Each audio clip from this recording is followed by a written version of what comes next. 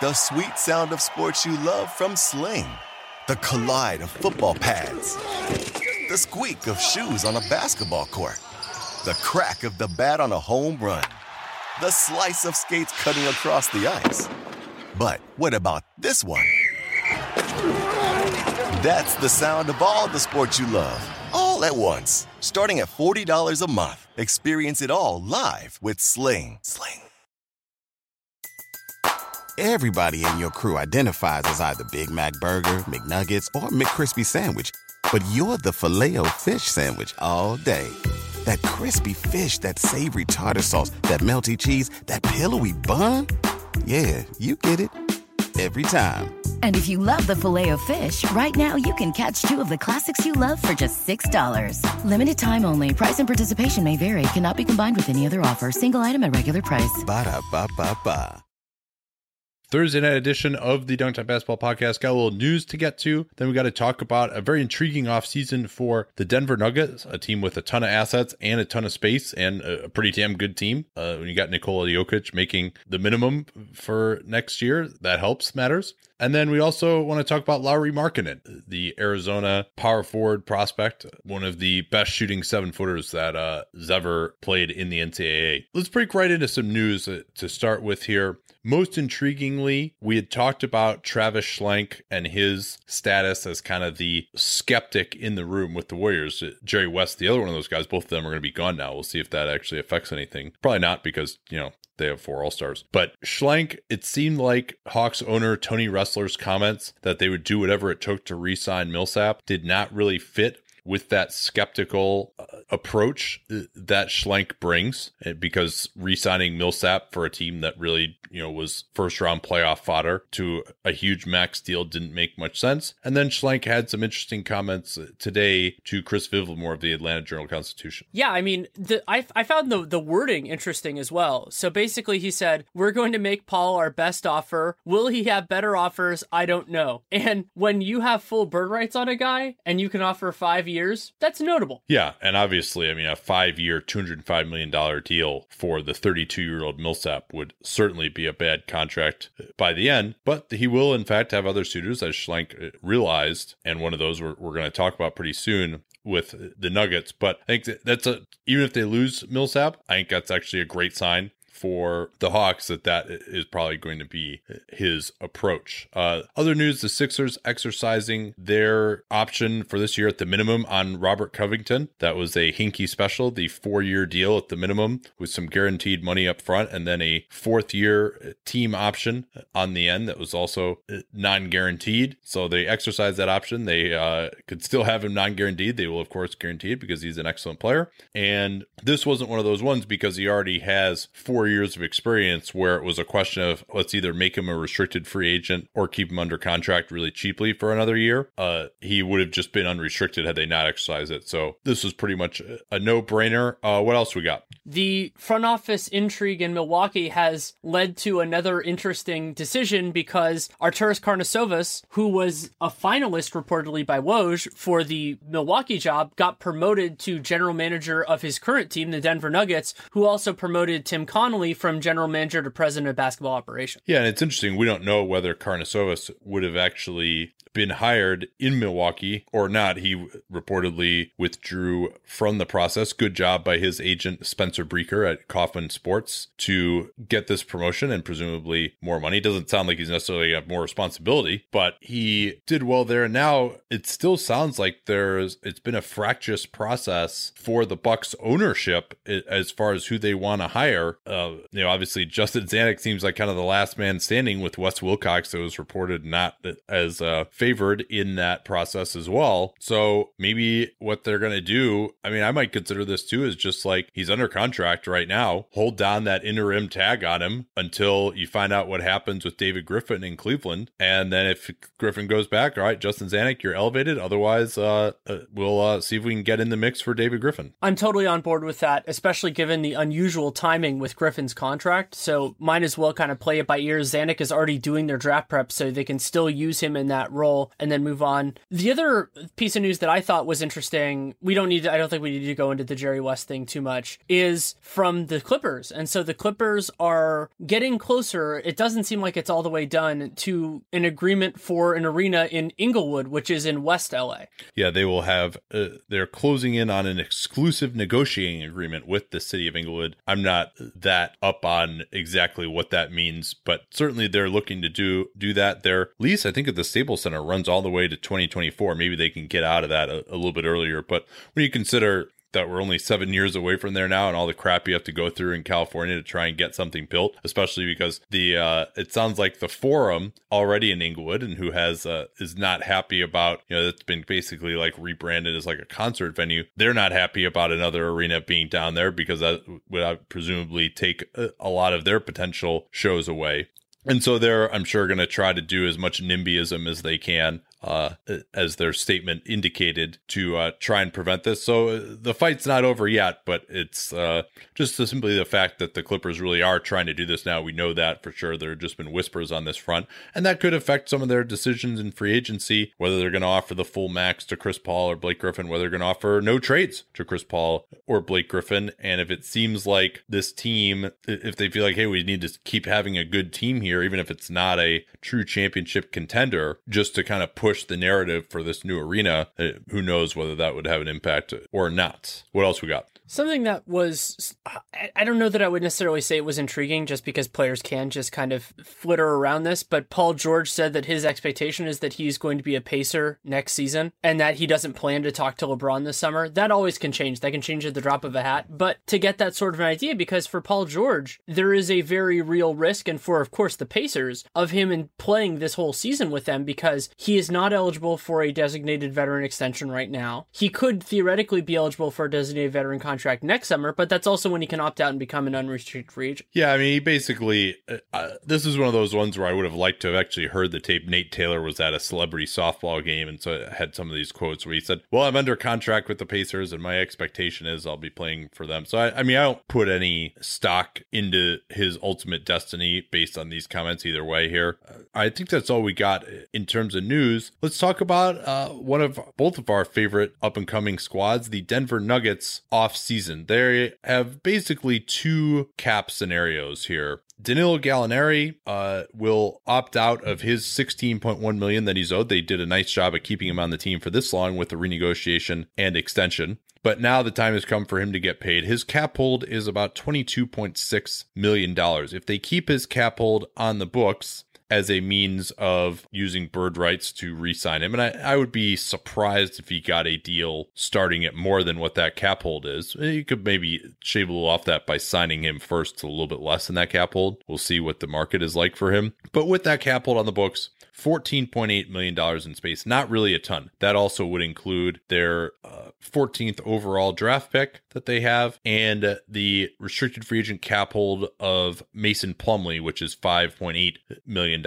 Or if they move on from Gallo, they could open up as much as $37.3 million in space, with Plumlee still on the books as well. And some could see that as, first of all, that is a lot of money that they can spend, and that's a good thing. And you can also look at it and say, hey, a lot of the best players that Denver has drafted have been recent. And so a player that you draft recently is not going to be eligible for a big pay raise anytime soon. For example, Jamal Murray has another 3 seasons on a rookie scale deal. Juancho's the same, but they have two important guys that are going to get more expensive soon. One is Gary Harris. Gary Harris will be extension eligible this summer, so he'll be on the final year of his rookie scale deal. And then the other one is Nikola Jokic. Jokic has this structure that you talked about earlier with Robert Covington, but he has it with 3 years of experience. So what that means is he has one more year on this minimum absolute bargain of a deal, but if they pick up his last year team option, then he is an unrestricted free agent in 2019. If they decline that, then he is a restricted free agent in 2018. And the most prominent example of this in recent time was Chandler Parsons. Chandler Parsons, the Rockets declined his option to make him a restricted free agent, and then he ended up leaving because he signed that offer sheet with Dallas, and Houston didn't match. Yeah, but Jokic is a lot better than Parsons was at that point, and I think it's going to be a no-brainer for them to decline the team option and keep him as a restricted free agent and work out a long-term deal with him. Another option that they could have as well would just be simply renegotiating and extending him as well with some of this cap space that they have. He's only been on the team for 2 years, so what you might see them do maybe would be exercise that option in conjunction with renegotiating and extending him. Rather than letting him get to restricted free agency, they could do that. They will not be able to renegotiate him until 3 years after he signed his contract. So he's already only been in the league for 2 years. But yeah, I mean, to me, you cannot take the chance that he's going to leave. And I mean, he's almost good enough that whatever offer he would get in restricted free agency, they would just match it anyway. So you might as well just like send him into restricted free agency. It's not worth it to, especially in a place like Denver where your cap space is not worth that much, to save money, keep him at the minimum for one more year, especially because he'll know that you could have given him a raise earlier and elected not to do so. Then he's really going to be pissed off and he might be very interested in leaving. So I would expect them to make him a restricted free agent next summer. But so let's say they do that. Well, and I want to mention one more thing. Yeah. He's young. He's only 22. And so that can right. get confusing for people with European guys because sometimes they come over when they're much older. So he is basically at the same age as a guy who went to college like for a year, I think is about right for him. And so you're not sitting there worrying about, oh, we're going to pay him into his 30s. Nope, not at all. He's going to be around his prime probably at the end of his next contract. So, but what's important to remember overall here is, he's probably going to make, if not the max, close to it, pencil him in for $25 million a year starting in the summer of 2018. Gary Harris will be extension eligible. I have to imagine you're looking at over $15 million a year for him, if not maybe even more than that, as a two-way shooting guard who can defend 1 and 2, shoot the ball well. So this is a team that is not very profitable, does not draw well. Maybe that'll start to change, but it seems unlikely that they will be interested in paying the tax unless they take a very, very significant leap forward with the players that they have. And so they are a little constrained. I mean, they have $56 million or so under contract for next year. And they could, if they moved off of Kenneth Faried's money, then it would be even less than that.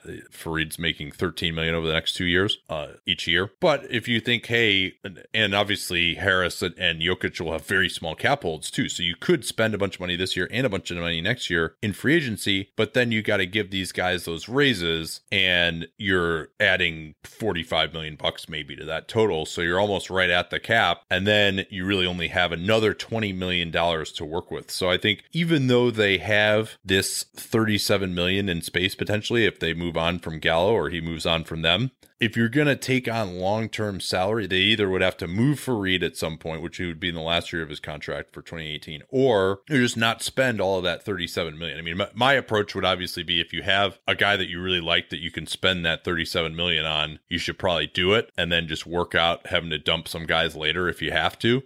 Darrell Arthur is another guy that they could maybe move on from at that point, but they may not see it that same. Yeah, when I did their off-season preview, I'm not sure if it's out yet. When I wrote the one for SI, I focused on this point of a team with potential can sometimes be the most dangerous time for a front office because you could be feeling pressure from a couple different directions and you just need to make sure that if you're going to spend money, you spend it on the right people and that you're judicious about it because it can go haywire really quickly. You and I both love where Denver is now. We like a lot of their talent, but they have to make this next step right because if they fall off here, then the team gets expensive. Then you start having to figure out, well, what are we going to do with our other assets? And so they can do this right. And they've hit so many of the other kind of smaller things. I've liked a lot of the moves that they've made and draft picks, and they have a lot of good contracts on their books, which is unusual for teams coming out of the summer of 2016. But that's more of like setting a good foundation. Now they just have to build, they have to have the right plans to build on top of it.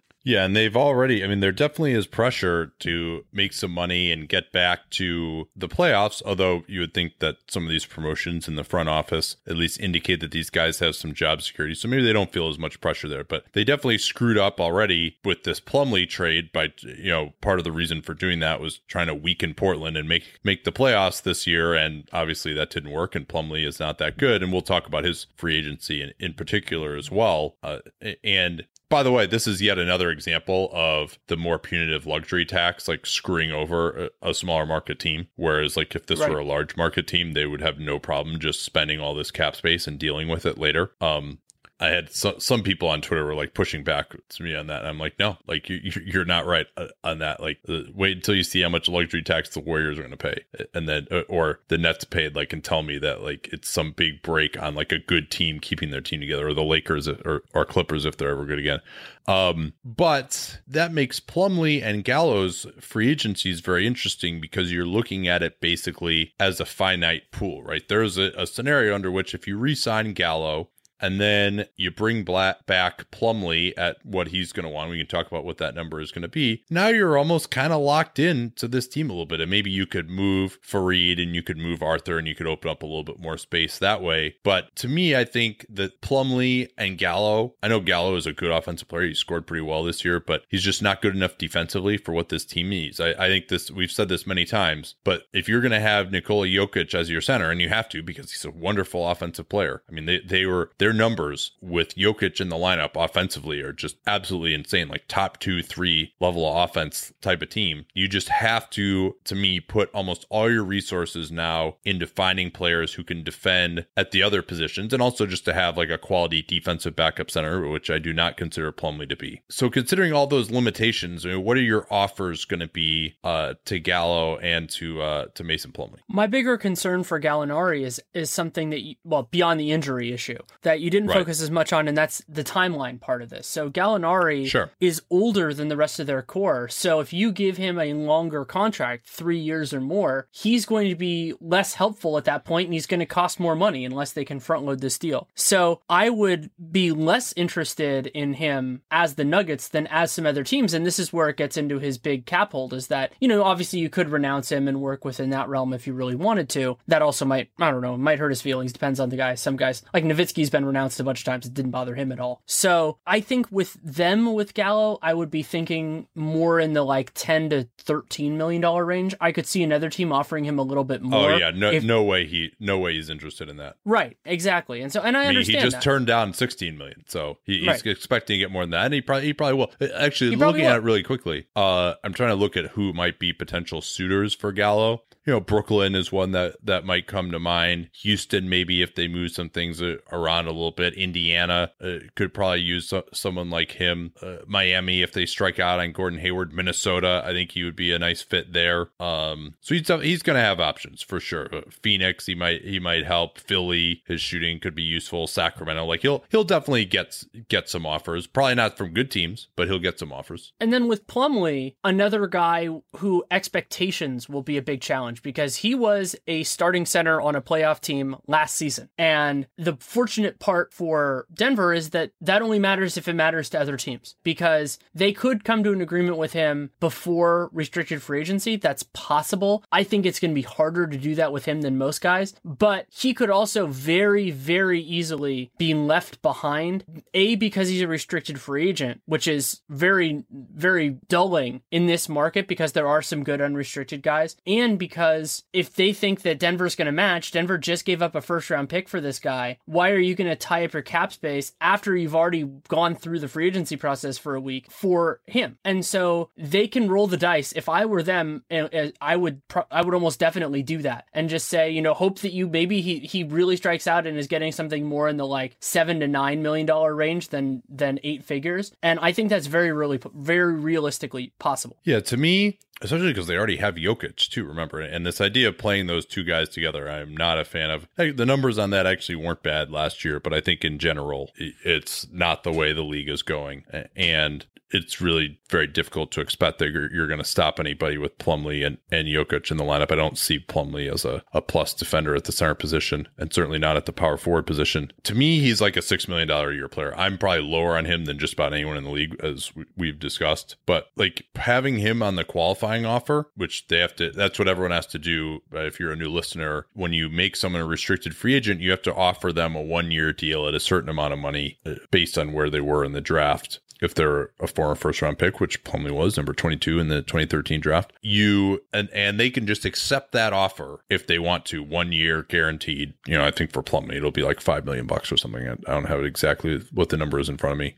And then, of course, he could be an unrestricted free agent at the end. Most unrestricted free agent or restricted free agents don't want to take that because it's only 1 year. You're taking a lot of injury risk, etc. He's going to be coming off the bench. I don't see his value increasing. I mean, and we got to remember about him too. I think he's already 27. So I don't see him really getting much better, especially a guy who's relying a lot on athleticism, not a non-shooter. Yeah, so for Denver, if I could just get him on that 1 year deal, okay, fine. And there's so many centers to go around in the league. I think you can always find another one, especially because you want to have Jokic playing 30 to 35 minutes a game as well. The question is just they've already invested these resources in him, and they might think, hey, 4 years, $40 million, that's actually not that bad for him.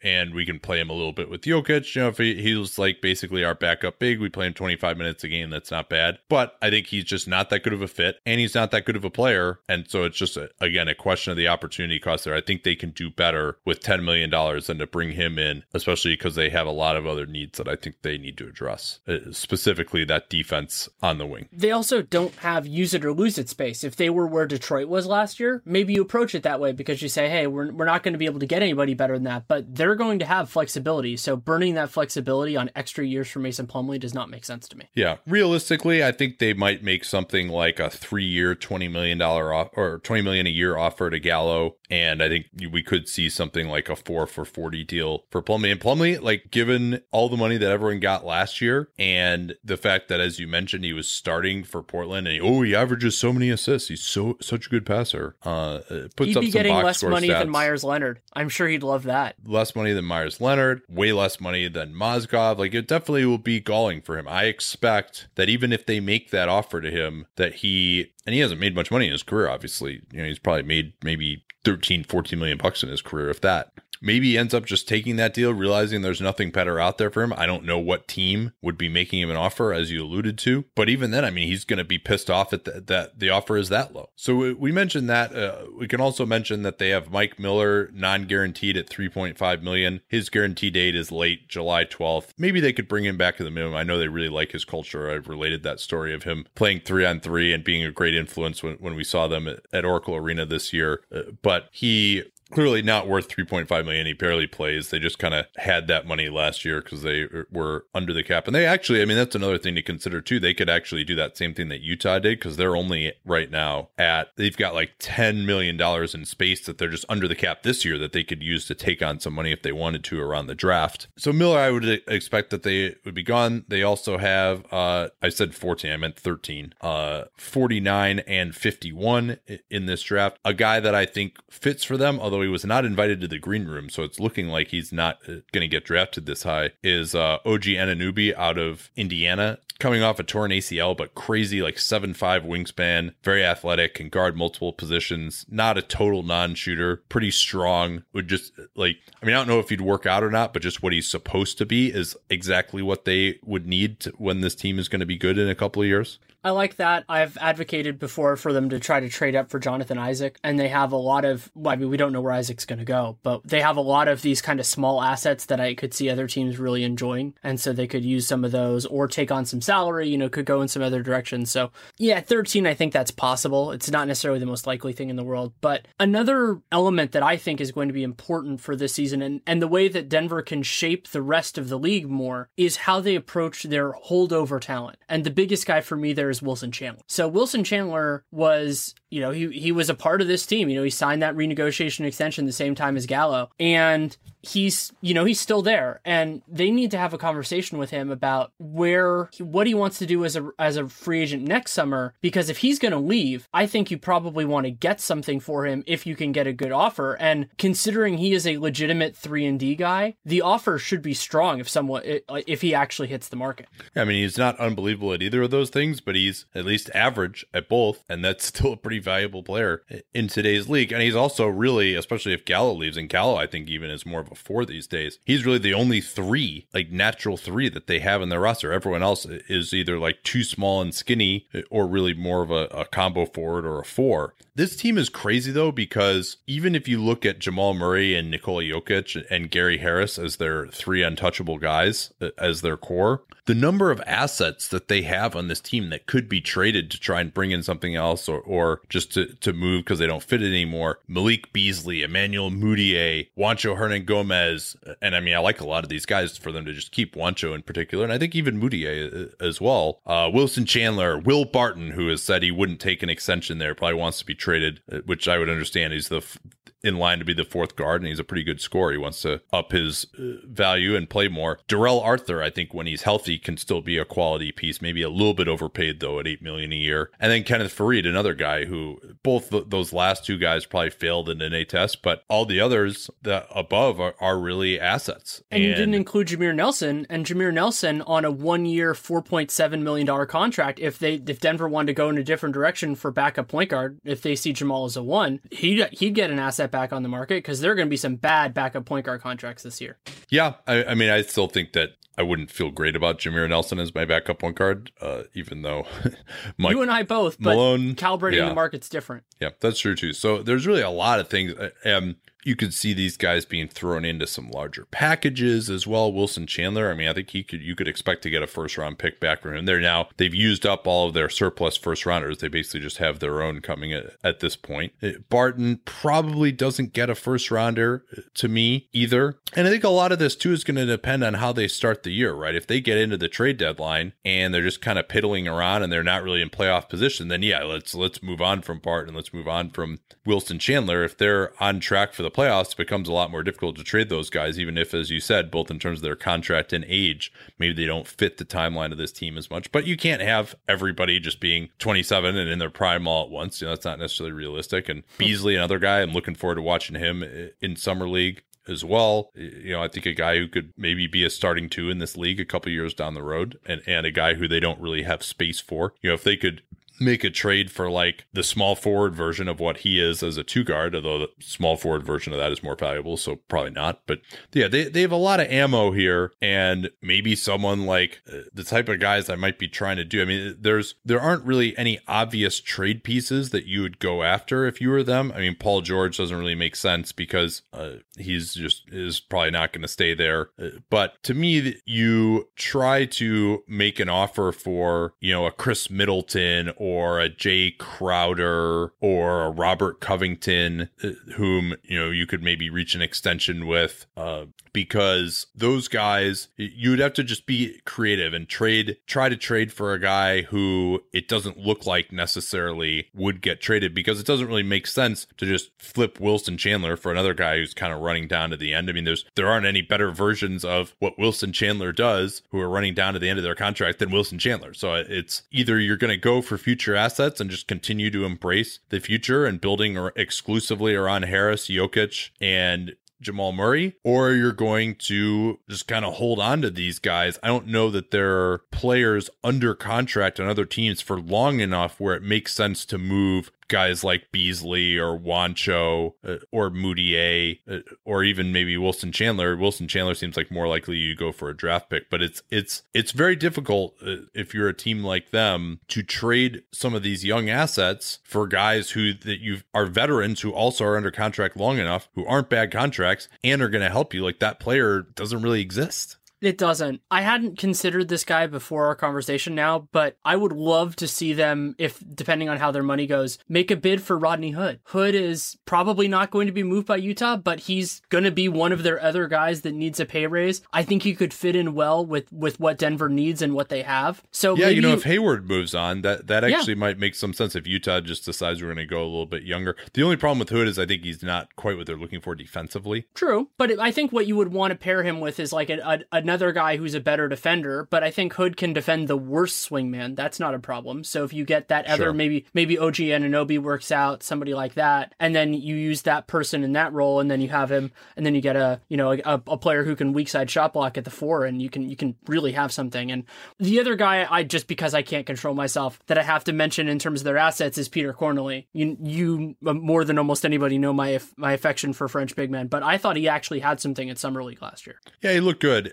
he is not impressed at all statistically in the French league this year. He's the number 53 pick in 2016, but maybe someone that they could bring over as well. They don't have a D-League team though, so I would expect him to continue to get stashed. Free agents. Paul Millsap is the one who first comes to mind, especially with that news we talked about earlier with Atlanta potentially not offering him a max. Would you offer Paul Millsap a 4-year, $152 million contract were you the Denver Nuggets? Yes, I think I would. I wouldn't want to. That would be on the upward bound. What would be amazing if they could pull it off would be a deal that started at his max and then dropped from there or was flat. That would be way better than having it go up, but that might not be realistic. So what Millsap brings to them is a lot of the things that Jokic lacks. So he can still space the floor. I think they would fit beautifully offensively, but Millsap is one of the best defensive fours in the entire league. So he can weak side shot block, he can rebound, and all of a sudden then you don't have to think about the Nuggets as being this run and gun team that's just trying to win 125 to 122. Now they can really start to beat people up. Yeah, if they got Millsap, they could be trying to win 125 to 119.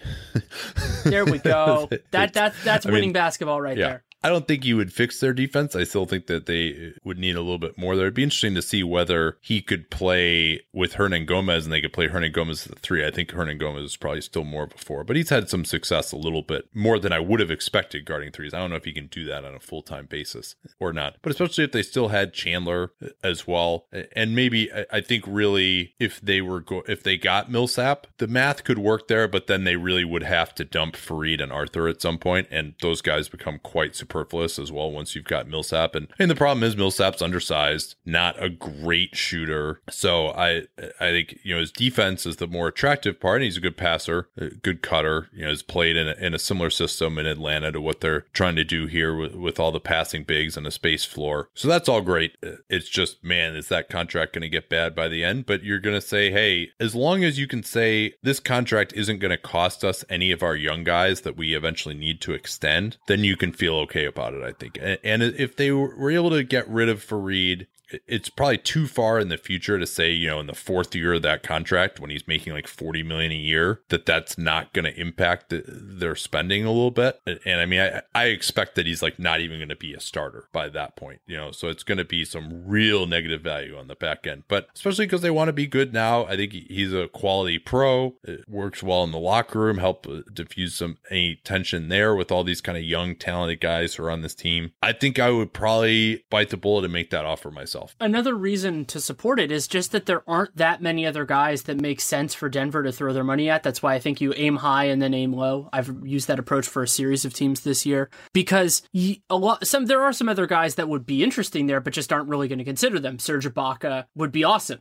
I don't think he's going to consider Denver. But when you get down into the lower groups, those players are kind of there for a reason, and a lot of them are older. The restricted market has a bunch of guys that I think would be fun on Denver, but you're not going to get really a value there because if you're getting a value, the other team's going to match. So like Taj Gibson, Pat Patterson, those types of guys, like you don't need them. You don't need them as much. So you go for Paul Millsap, and then the 2-guard market. And those guys are all redundant with what they have, I think, as well. I mean, Taj Gibson is basically like a center at this point, and he's although he's not going to be making $40 million 4 years from now, if you sign him to a 4-year deal, which you probably would, again, if you're going to get someone to go to what's been an NBA backwater lately, you're going to have to overpay, and that's going to end up being a worse contract, and he doesn't really move the needle for you now either. I agree with that. Quick question here, Danny. Where else because I have a bet with Bontemps on whether Paul Millsap would get a max contract or not. I said that he would not. Who else offers Paul Millsap a full max contract? It already sounds like Atlanta's not going to. Who's offering him that 4-year max? Minnesota? Would Minnesota do it? Thibodeau has a very good chance of doing it. If another person ran their team, maybe not. I don't think New Orleans. He'd be a great fit there, though. Not Philly. I don't think Philly would. Though and Millsap. Sacramento, probably not. It seems like it's a little bit of a new era. Maybe Phoenix. Yeah. That's a possibility. They would actually have to clear a little bit of space as well. Same thing with Minnesota. And they drafted a bunch of 4s. I mean, depending on how people see Dragon Pender. I could see them doing it, though. I mean, they went after LaMarcus. He'd be a great fit in Miami as well. Orlando has always had their eye on him, but they would have to move some stuff around quite a bit.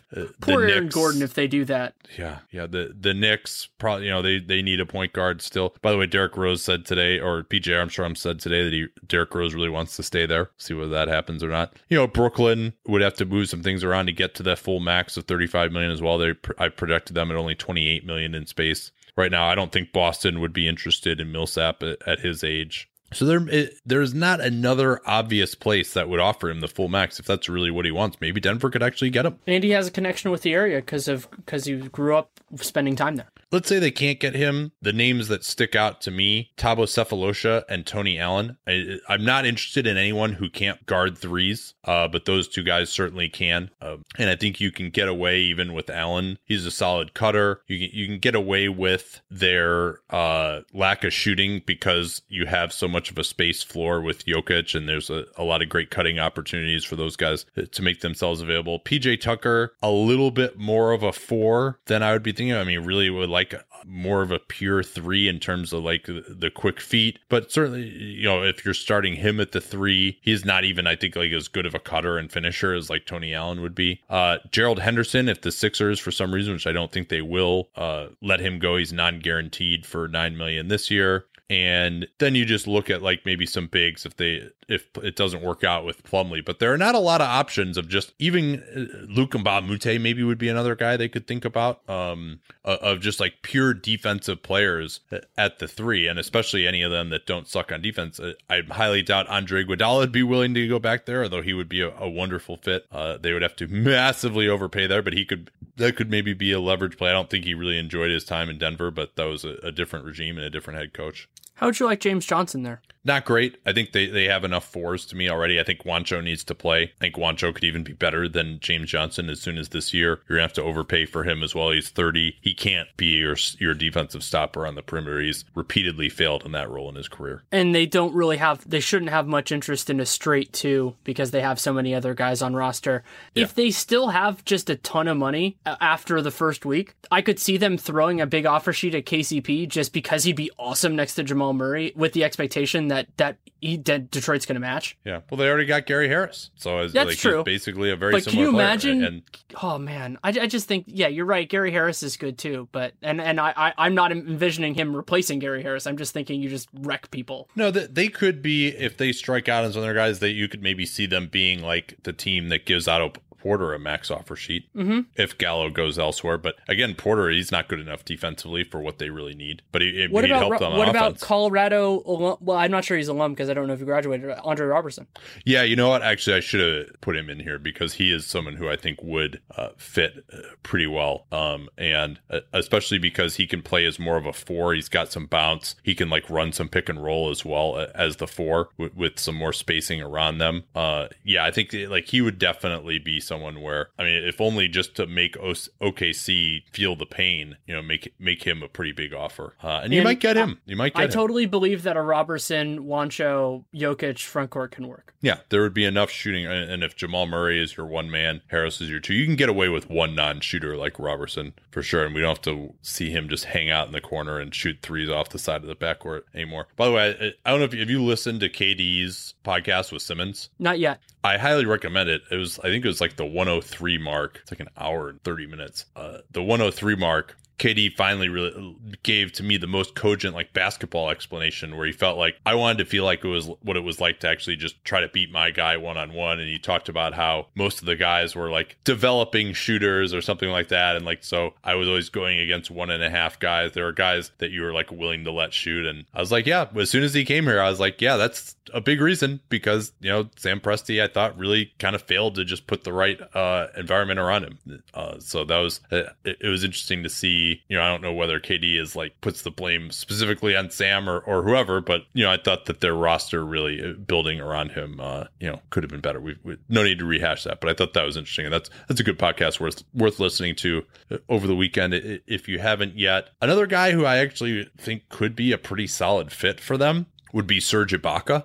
And if they just let Plumlee go, I don't know. It seems like it's kind of fait accompli that he's going to go back to Toronto with former Nuggets GM Masai Ujiri, but he could start at the 4 next to Jokic, provide some shot blocking, and then just play your backup 5 as well. Now, he wouldn't be able to do all like kind of the passing and stuff maybe that Plumlee can do, although if you gave him some reps at that, maybe it's possible he could get better at it, but he at least could space the floor and protect the rim. I mean, they just have nobody on this team who can block a shot, and that was another reason why Plumlee is like an okay rim protector if he's in position, but he's not scaring anybody, and I think that would be the other thing that I really think they need that I doubt they're going to go for because they have Plumlee, but someone who can protect the rim a little bit would be another interesting option there.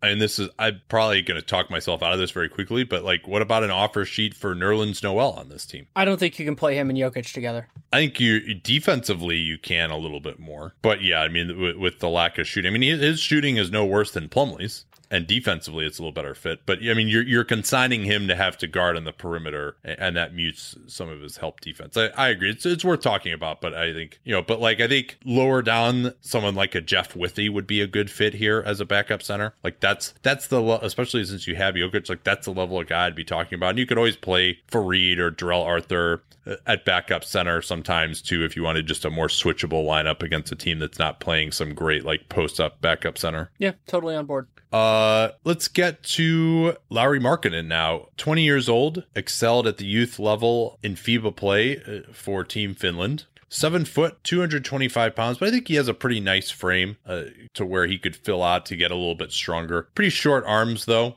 and that's definitely a problem for him. And the big appeal is just what an incredibly efficient shooter he is and a scorer overall. Shot 42% on threes. He made more threes than any NCAA 7-footer since 2000. 64% true shooting, and he also never turns it over. So he's just really, and he doesn't foul either. He's just an extremely efficient player. And that's really the appeal. And I think he can be a very, very solid offensive player. He strikes me. It's interesting because thinking about him, I was kind of down on just like the concept of him. And I watched his Draft Express video and before I really got into the film work with him, and especially having just watched these conference finals and these finals, you're like, well, this guy can't play in this series. Like, why would anybody draft him? And then it's like, oh yeah, there's 27 or 26 other teams in the league that could really use an offensive big man who can move his feet reasonably well. And it's just the question of whether he can get to just like not completely sucking defensively, and also a question of like what position he is defensively as well. What are your initial impressions of him, Danny? He's going to make point guards very, very happy because while I think that he won't attack switches in the same way that somebody like Kevin Love can, or Nikola Jokic, we just talked about him, so he's on my brain a little bit, but he's so good as a pick and pop guy. And I was more impressed with his driving almost exclusively to his left, but I was more impressed with that than I remembered watching him at Arizona. And so I think that there's a way to use him offensively. I had the exact same thought in terms of I don't know how this guy's going to play in an NBA Finals, and then realized how often are you drafting a guy outside the top 5 with that as being your primary goal? I mean, you're not drafting him to be your best player, and that's fine. He doesn't have to be. And we talk about this NBA Finals, like this NBA Finals featured like 2 of the 5 best offenses of all time. Mm-hmm. These are just players who are totally unique, and there are a ton of them. There's so much shooting on the floor. There's no guarantee that 4 years from now, when the Warriors and Cavs have ceded to some of the other teams, that it's going to be like this, where just someone like, a Kelly Olynyk or what Lauri Markkanen may be someday just like can't, or even Kevin Love to some degree, can't stay on the floor. I mean, Kevin Love stayed on the floor fine against like Boston, for example, and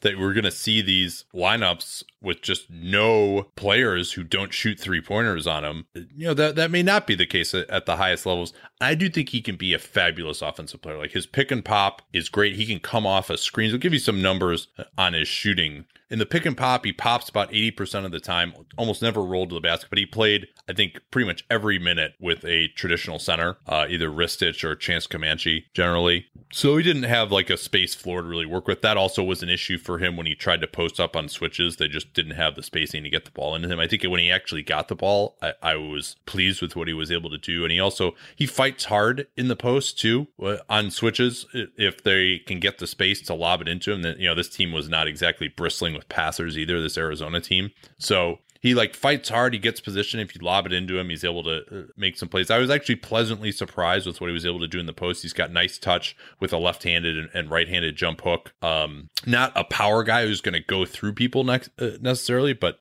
pretty solid. But for example, he had 40 points on 33 possessions coming off screens, and that's mostly for threes. He shot 64% field goal percentage coming off of screens. And even if he's playing at the 4, that's a major problem.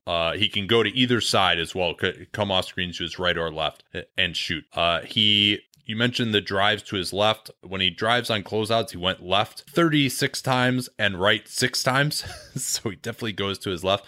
But he can create a little bit of space with that shoulder and shoot a pull-up going to his left. Not like an amazing driver or anything, but enough that he can kind of get into the lane and take like kind of that 1 foot step across the lane and like find somebody else, keep the spacing train moving, or just go in for a dunk if he's wide open. He's got some ability to go one-on-one. I think he handled in 4 or 5 pick and rolls a little bit. I think if you just like had him ISO out at the top of the floor against a traditional center, he with his jump shot could be able to do that. He was kind of underutilized on like ISOs and in the post. Not a surprise in college. Well, so a point I wanted to make on that is his jump shot is good enough that he is going to get aggressive closeouts. And when you get aggressive closeouts, those really basic dribble things actually work. Those don't work if the team isn't as enthusiastic about closing out on you. This is an issue I've had sometimes with Aaron Gordon. But Lauri Markkanen, they're going to have to sell out because he has a high release and he shoots it reasonably quickly. So that opens up space for himself. Yeah, and also you can talk about, teams had some success switching on him. Like I said, I think part of that was due to the lack of spacing.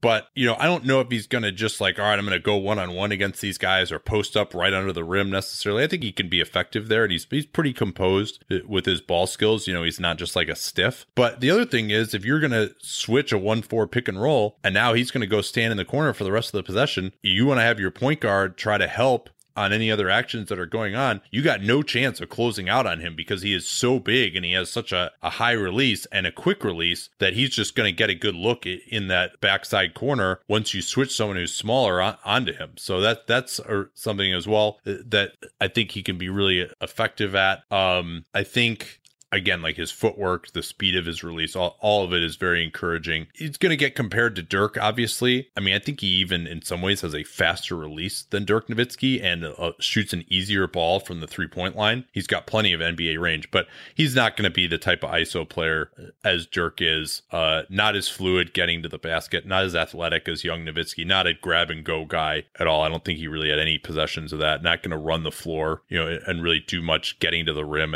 as a guy running the lanes in transition. We didn't see much of that from him either. A few other notes on his offense. He's got a very nice left hand overall. He can dunk a little bit if he's in space, but he's definitely, especially off of 2 feet, he is a pretty limited athlete. If he's got a body on him, especially, he's not really going to be able to get up high. Doesn't get much extension. But if he's got a smaller guy on him, that doesn't really matter when he gets his jump hook. He can kind of hit like short runners off the glass where it's not really a floater, but not quite a layup. It's kind of from like the lane line areas, running in and hitting like kind of a half floater, half layup off the glass. Like he's got that shot a little bit. He has a few moves in the post. He's got like a hook shot. He's got a same side up and under. Saw him try a couple of running hooks. And I thought his passing, he doesn't average a lot of passes, but when they straight doubled him in the post, I thought he made some pretty decent passes. Will pass well with his left hand.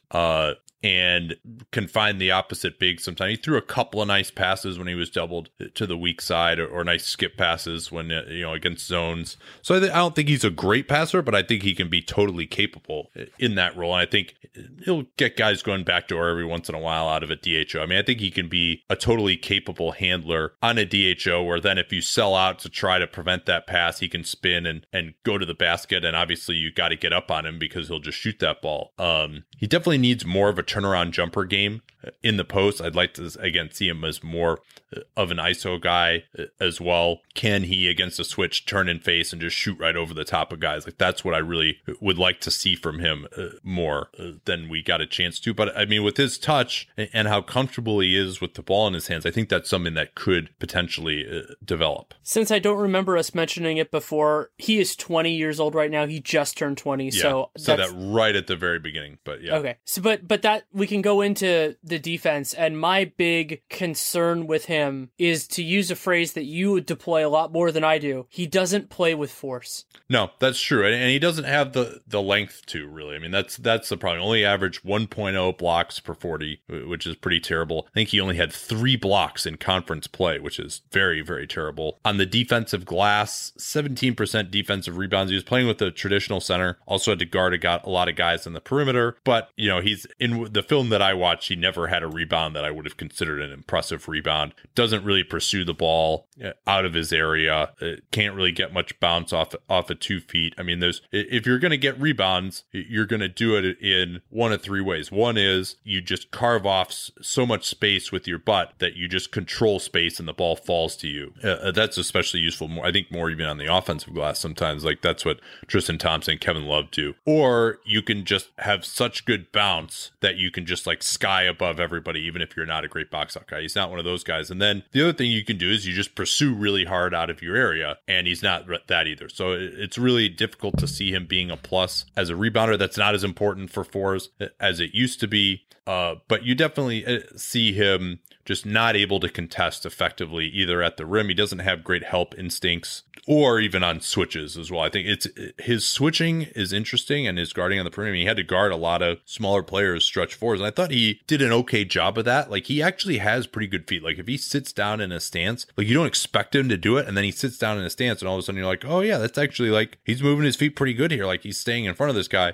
but then the guy can pull up over him at the free throw line, and he just doesn't have the length to contest. He's very similar to another guy, you know, skilled big. I think he'll actually be a much better shooter than Kelly Olynyk, but that same problem where, and he has better feet than Kelly Olynyk too, but Olynyk has better help instincts and better ability to just stay vertical at the rim than Markkanen has, but he just cannot get a hand up to contest. Like, there's a play where Nigel Williams-Goss, who is not really an NBA quality athlete, just like kind of drove to the basket on him, and Markkanen cut him off, and then Goss just went up with like a pretty inartful shot, and Markkanen like wasn't able to block it. You know, like, those are the types of plays you see all the time from him. But I do think his ability to move his feet is useful, and I think that at least, like, he's not like great at just getting in front of guys, especially because a lot of times he's guarding shooters too. So he's very few bigs can like crash into the lane and help, and then like get back to shooters. They can kind of do one or the other. But I do think at least, you know, he kind of stunts towards guys. He's got active feet. He's engaged. You know, like, I think he's going to try. He's supposedly a great kid, was a great influence, you know, adjusted to being in the U.S., being in college extremely well. It's just that I don't ever see him being an average defender. I think he can maybe avoid being a liability in certain matchups, but you're definitely, if you're playing him, your plan is to kind of outscore people, I think. So I think the big question there is the player that we've discussed, and I think we're pretty closely in line in terms of evaluating him. In today's NBA, what is that guy? Is he a starter on a good team? Is he a starter on a bad team? Is he a backup on a great team? I'm more unsure of that part of it with him than with the analysis of what he is right now. Yeah. Oh, one last thing to a couple of notes I had.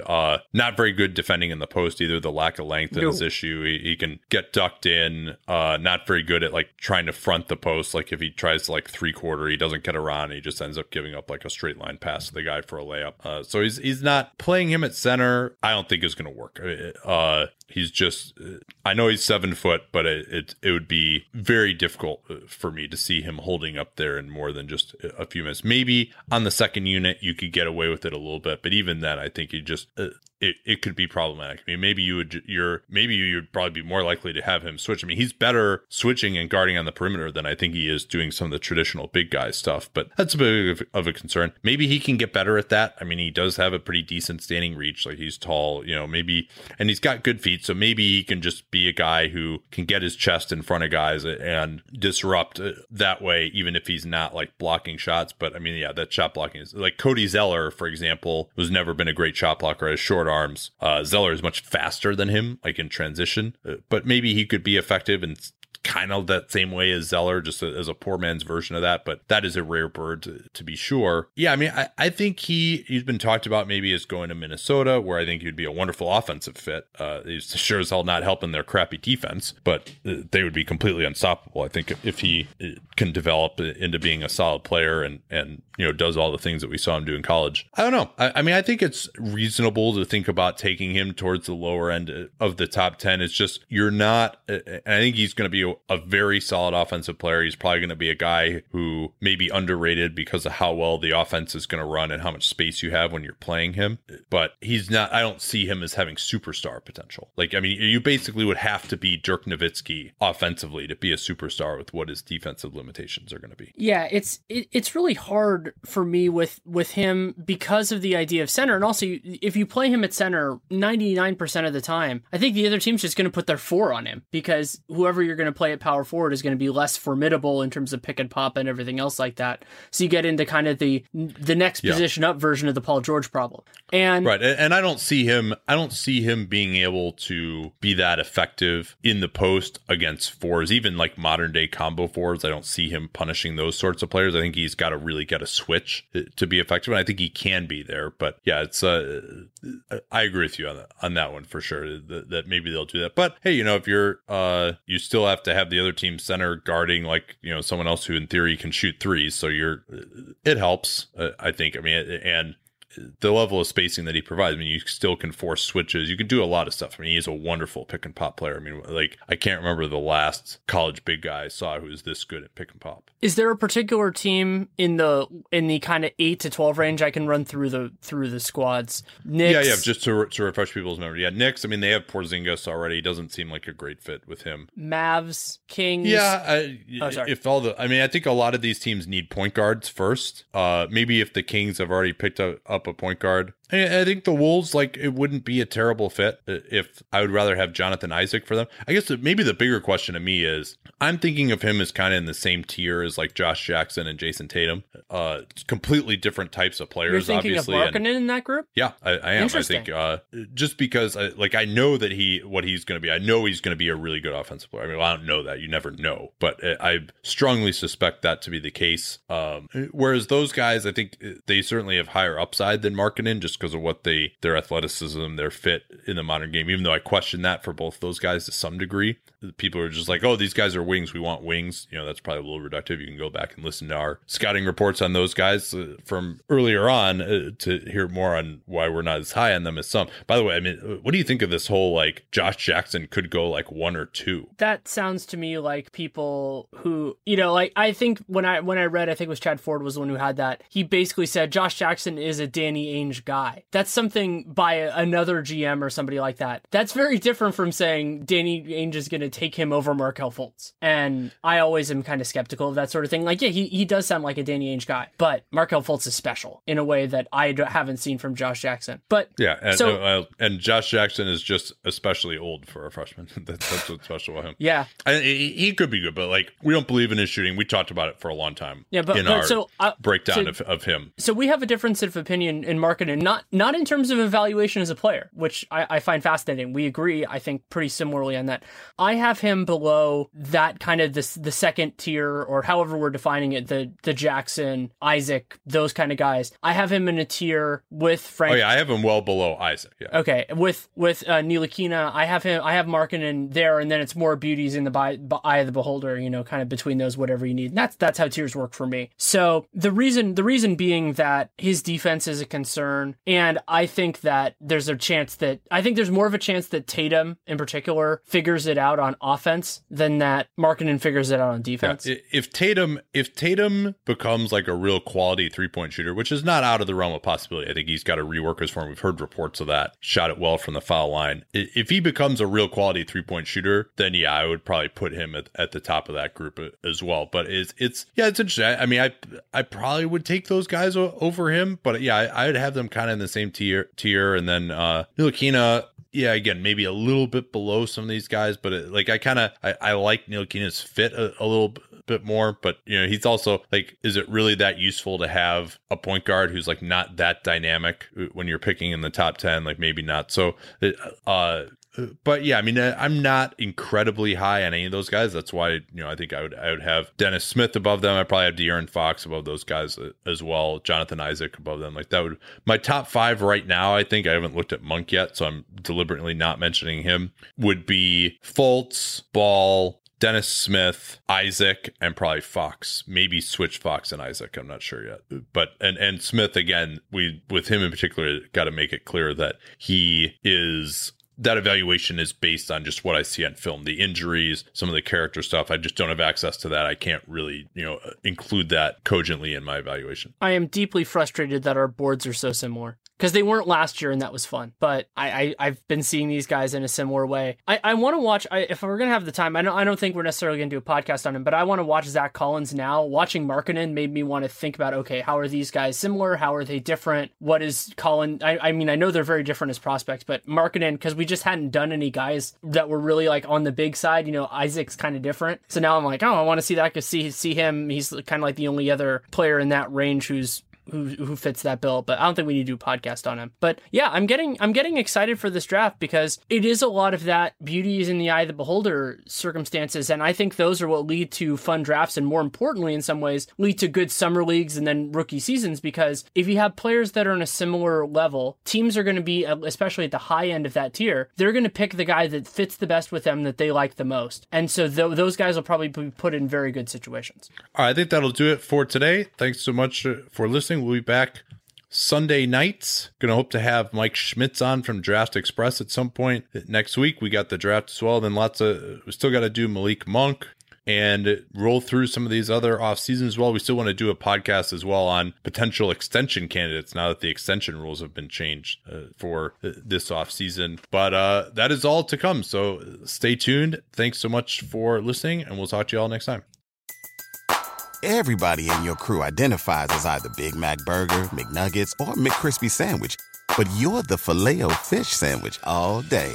That crispy fish, that savory tartar sauce, that melty cheese, that pillowy bun. Yeah, you get it. Every time. And if you love the Filet-O-Fish, right now you can catch 2 of the classics you love for just $6. Limited time only. Price and participation may vary. Cannot be combined with any other offer. Single item at regular price. Ba-da-ba-ba-ba.